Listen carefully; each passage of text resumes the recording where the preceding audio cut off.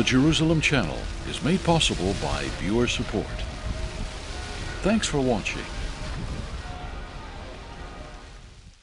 Have you been misled into thinking someone was a friend who turned out to be an enemy? There are lots of warnings in the Bible about false prophets, false apostles, and false teachers. And in the New Testament, we are specifically warned against false Christs, pseudo-messiahs. False prophets are dangerous wolves in a shepherd's wool cloak, masquerading as teachers and leaders. But what about those false associates all around us? The Bible describes them as bogus believers, deceptive tares among the wheat. They may look like wheat, but they're weeds.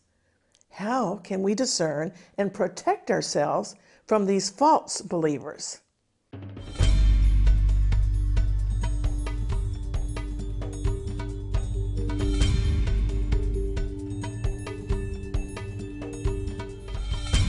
Hello, I'm Christine Darg. Because of the presence of sin in this world, a church family will never be perfect in this lifetime. Because of our flawed selves, the church will always be a little bit of a dysfunctional family before we reach eternity. But by the grace of God, we can discipline ourselves to grow in love for one another and to grow in grace, wisdom, and discernment about who is a genuine believer and who is not. After all, we simply can't tell by their outward appearance.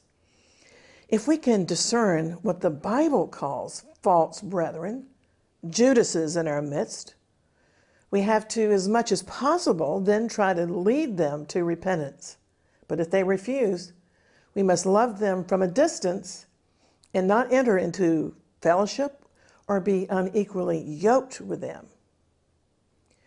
Well, as one who's ministered overseas and around the world for decades, by the grace of God, I've had my share of experiences with false brethren. Psalm 55 is a messianic psalm foreshadowing the behavior of Judas, the betrayer of Jesus. It goes like this: "It's not an enemy who taunts me. I could bear that. And it's not my foes who so arrogantly insult me. I could have hidden from them. Instead, it's you, my equal, my companion and close friend. What good fellowship we once enjoyed as we walked together into the house of God. But my companion betrayed and broke his promises. His words are as smooth as butter, but in his heart is war. Underneath his oily words are daggers." Have you known someone like that?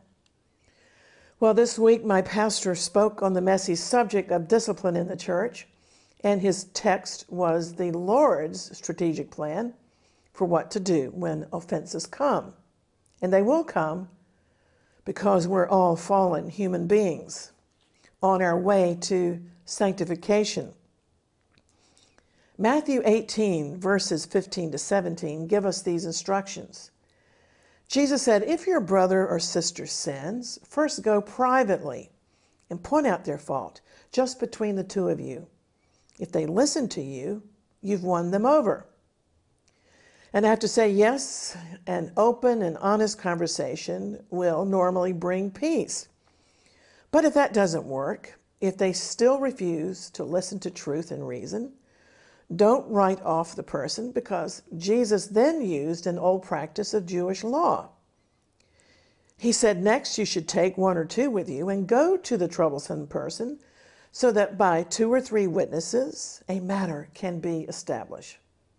Together you should talk about the nature of the problem in a gentle and persuasive manner, and hopefully the person will be returned to the fold. But then if that doesn't work, then Jesus said to tell the problem to the church. And if the person still refuses to listen, even to the church, you must treat the professing brother or sister as you would a pagan or an outsider. Love them, but from a distance. In his message, the pastor pointed out, and this is very important, that such talk in the church is not gossip. It's part of the prescribed discipline that must be found in the body of Messiah. A body without discipline is dysfunctional. And so Jesus was teaching us to solve our problems with one another without becoming hateful and spiteful, and without holding grudges, and without going to the secular courts. Love demands that we seek peace in the body of Messiah. Love demands that we protect one another in the midst of conflict. Love demands that we care for the lost outside, but that we also love and care for those inside the church. When we love one another, it's a marvel that causes people outside to gasp and to wonder, saying, "Look how these Christians love one another." But if a person is a false believer, an interloper, an imposter, or one who doesn't realize he's not a true believer, if he's a Christian in name only, and if he won't humble himself to receive correction and the Lord's salvation, he's to be noted as such. Or if they're genuine believers, they may have become deceived, promoting some false or rebellious doctrines that must be corrected. Well, perhaps you've been stabbed in the back by someone claiming to be a believer. Or has somebody made merchandise of you because you felt they were a genuine believer, but all along they had an ulterior motive just to use you? We're mandated by God to forgive them, and forgive we must do for the sake of our own peace of mind. But perhaps they were also not a real believer in the first place. Perhaps they're what the Bible calls tares amongst the wheat. In fact, Jesus taught us the parable of the weeds in Matthew chapter 13. He said, "The kingdom of heaven is like this. It's like a man who sowed good seed in his field, but while everyone was sleeping, his enemy came and sowed weeds amongst the wheat. And when the wheat sprouted and formed heads, then the weeds also appeared. Now the owner's servants came to him and said, 'Sir, didn't you sow good seed in your field? Where did all these weeds come from?' And he replied, 'An enemy did this.' So the servants asked him, 'Do you want us to go and pull up the weeds, the tares?' 'No,' he answered wisely, 'because while you're pulling up the weeds, you may also uproot the wheat. Let them both grow together until the harvest. At that time, I'll tell the harvesters, first collect the weeds and tie them in bundles to be burned, and then gather the wheat and bring the wheat into my barn.'" This parable of Jesus is very clear to those who have ears to hear. So it's heart-wrenching to discover that someone you've trusted is, in fact, a weed. If this has happened to you, I want you to take heart, because even Jesus, our Lord and Savior, had his Judas. The traitor, Judas Iscariot, who betrayed Jesus, posed as a disciple, but in reality, he had his own hidden agenda, and it revolved around money. So watch out if there's a grasping for money or position, if what you give is never enough, if genuine gratitude is not expressed. Watch out. Many interlopers will join a church or a ministry with their own hidden agenda to make merchandise of you and people, or to get an advantage of some sort. So now let's study the Apostle Paul in this matter of dealing with what the Bible calls false brethren. If you've been burned by bogus believers, take heart again, because the Apostle Paul also had his share of encounters with false brethren. And he lists that as a particular peril in his catalog of dangers here in the New Testament. We sometimes think we've got it tough, but let's look at Paul's list of trials in 2 Corinthians chapter 11. Here, Paul attempts to justify his ministry to the Corinthians with what theologians call some humble boasting. Due to his inordinate opposition and the criticism of him he had received from those claiming to be super apostles. The people unfortunately listened to Paul's critics, and he attempted to defend himself with his own credentials of sufferings. And indeed, sufferings are some of the most genuine evidence that a person is a man or a woman of God. So, starting with verse 23, Paul says to the Corinthians, I've worked much harder than the so-called super apostles. I've been in prison more frequently. I've been flogged more severely. And I've been exposed to potential death again and again. He said, 5 times I received from the Jews the 40 lashes minus 1. That means 39 stripes per flogging. Or, I added that up, it's 195 stripes altogether when you count up Paul's individual floggings that he suffered. Then he went on to say, 3 times I was beaten with rods. Once I was pelted with stones. And according to the record in the book of Acts, Paul was actually stoned to death, or so it seemed, because the people left him for dead. But he got up and continued his ministry. 3 times, he said, I was shipwrecked. I spent a night and a day in the open sea in danger of drowning. I've been more constantly on the move, he said, in journeyings often.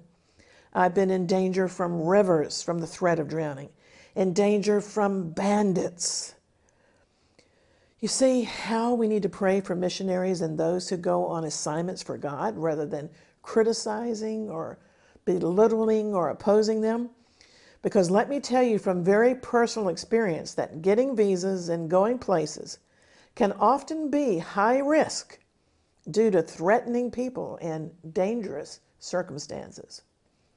Much prayer and intercession is needed for those of us who travel with the gospel. And so Paul continues to list some of the issues that he had to contend with. He said, I've been in danger from my fellow Jews. And indeed, there were many zealots amongst his people who opposed him for preaching Jesus as Messiah, and some took oaths to violently kill him. He continued, I've also been in danger amongst the Gentiles. You see, when he preached in the Gentile nations, many times he was in danger of losing his life in those places. He said, I've been in danger in the city.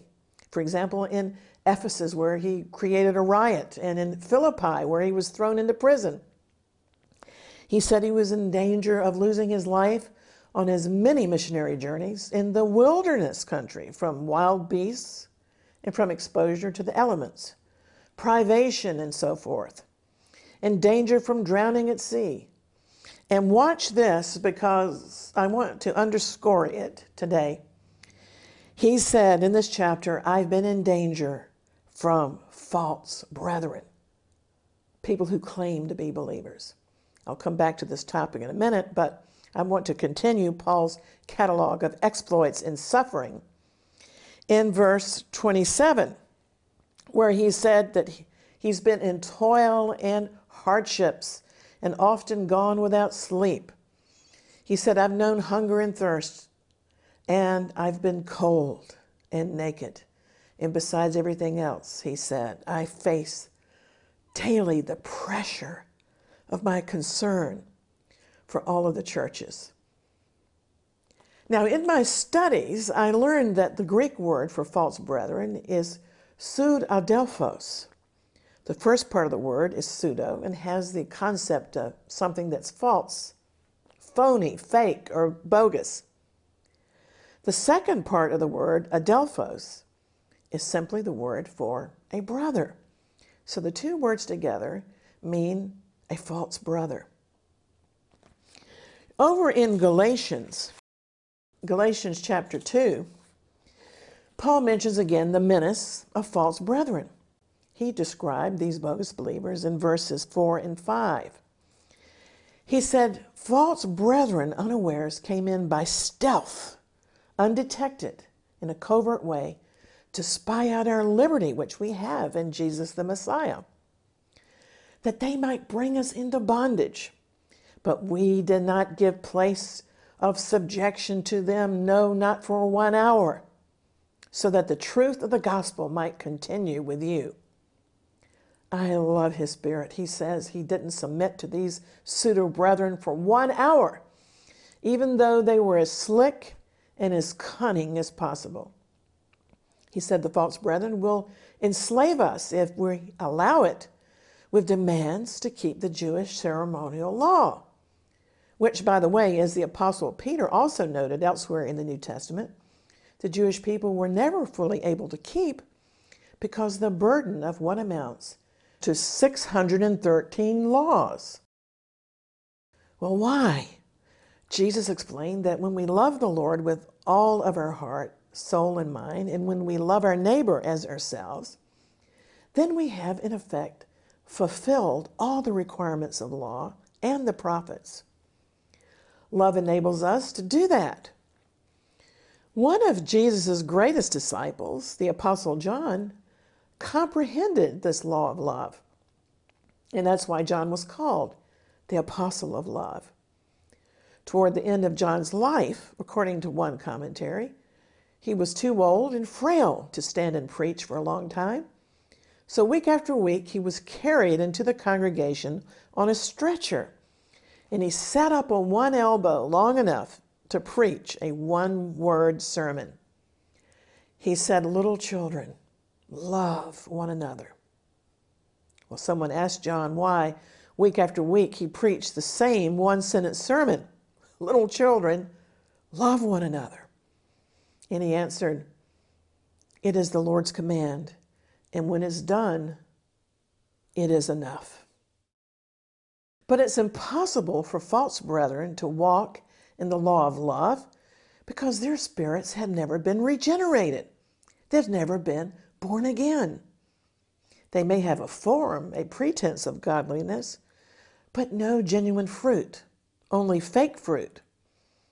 In the epistle of 1 Timothy, Paul urged his protege Timothy to oppose false teachers and to command certain people not to teach false doctrines and controversial speculations, rather than advancing God's work of faith.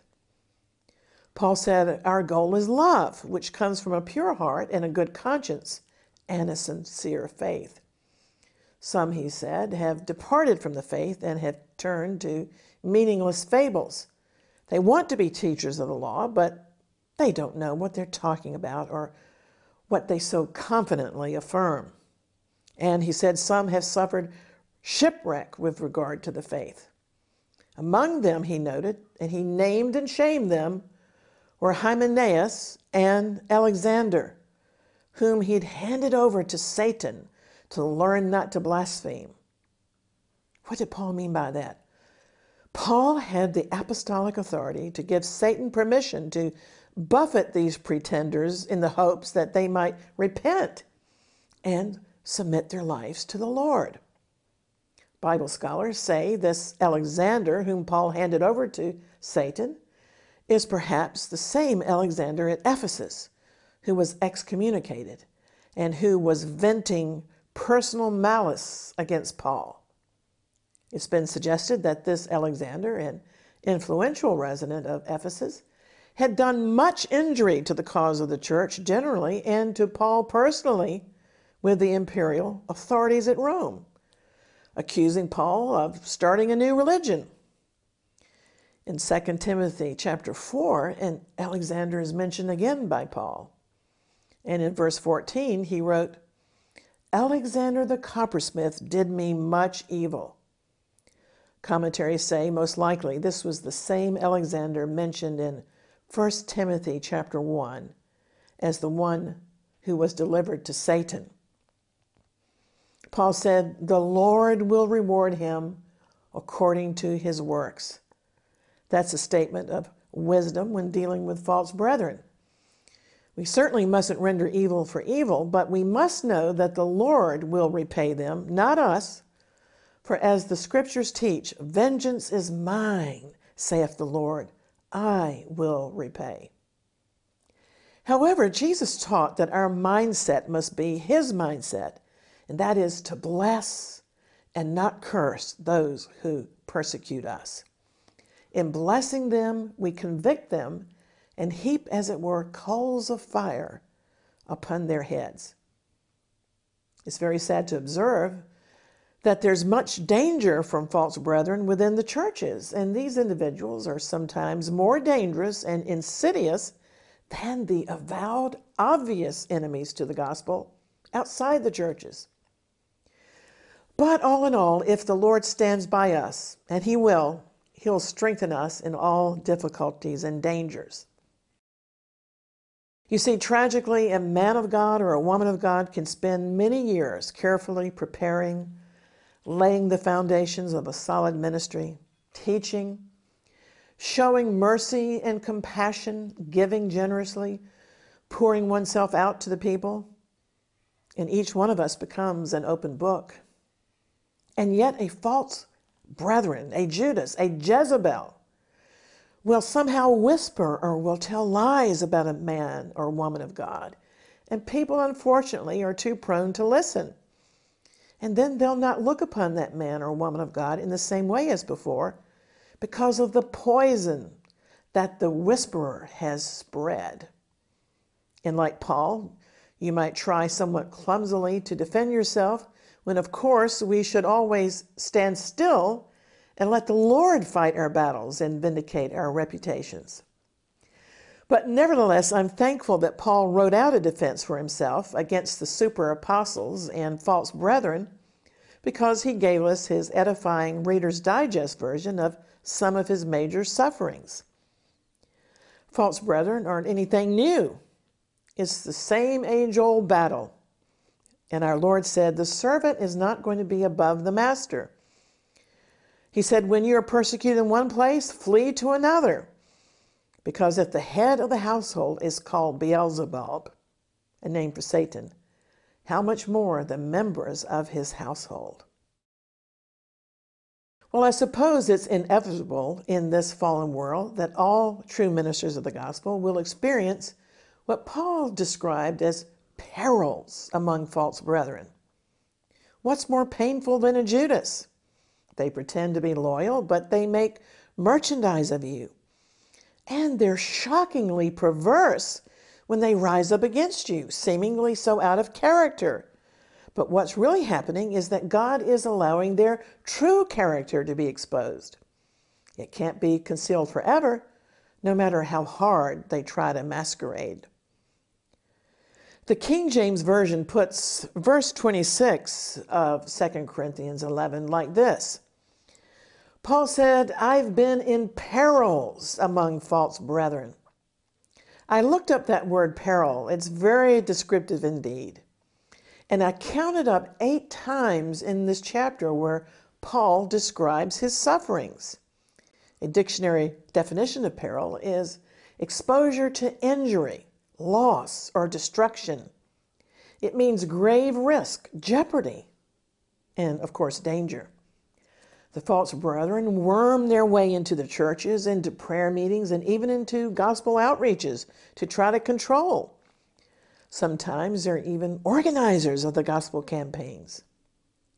I'll never forget what one seasoned missionary told me years ago, and how true were his words. He said, sometimes we suffer unscrupulous middlemen in order to get to the dying people with the life-giving message of the gospel. Perhaps the false brethren have even been baptized by water, but they've never been baptized by the Holy Spirit into the true church. Sadly, many born-again believers are befriended in churches by false brethren, and this brings these believers into grave danger because they've often been used, abused, deceived, and then wounded. So how do we get healed, and how do we discern between the true and false believers?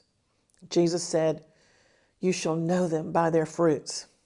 That's wisdom. Check the fruit, shake the tree. Ideally, the Lord will shake the tree when you pray. A good tree will cast off good fruit. A fake tree will cast off false, rotten, disappointing fruit. We must examine the fruit of a person's life when the Lord allows them to be shaken and exposed.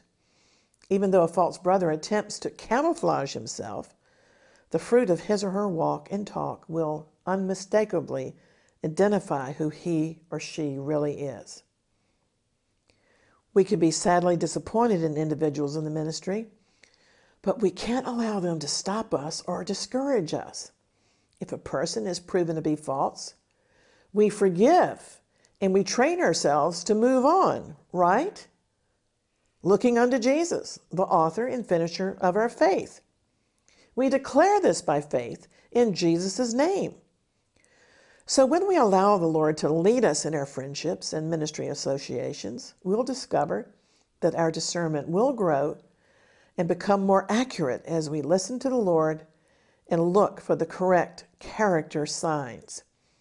If you've been disappointed and hurt by false brethren, ask the Lord to heal you and say to him and to yourself that you're going to put the episode in the past and move on. Make a conscious decision to forgive that person who has deceived and wounded you so you're free to move forward into God's next chapter of your life. Ask the Lord to grant you a greater measure of the Holy Spirit's gift of the discerning of spirits to be able to discern a person's true spirit, whether it's good or bad, genuine or deceptive, born again or not born again. Ask the Lord to help you to be more circumspect and careful about who you allow into your life. I pray this in Jesus' name. You see, the Lord has cautioned me on a number of occasions not to become a confidant of certain individuals. That's because he knows something that I didn't about those persons. And as you forgive those who have despitefully used you, you will begin to recognize and appreciate genuine brothers and sisters and detect those who have undeclared ulterior motives before you commit your heart to certain people. Amen. Well, I hope today's program has been helpful because we all struggle with many perplexing issues in a fallen world. And we watchers on the walls of Jerusalem can stay in touch through social media and through our website at exploits.tv. In fact, I'd like to invite you to click online to receive our electronic newsletter, Exploits. And at our website, this video is available to be viewed again, along with all of our other programs.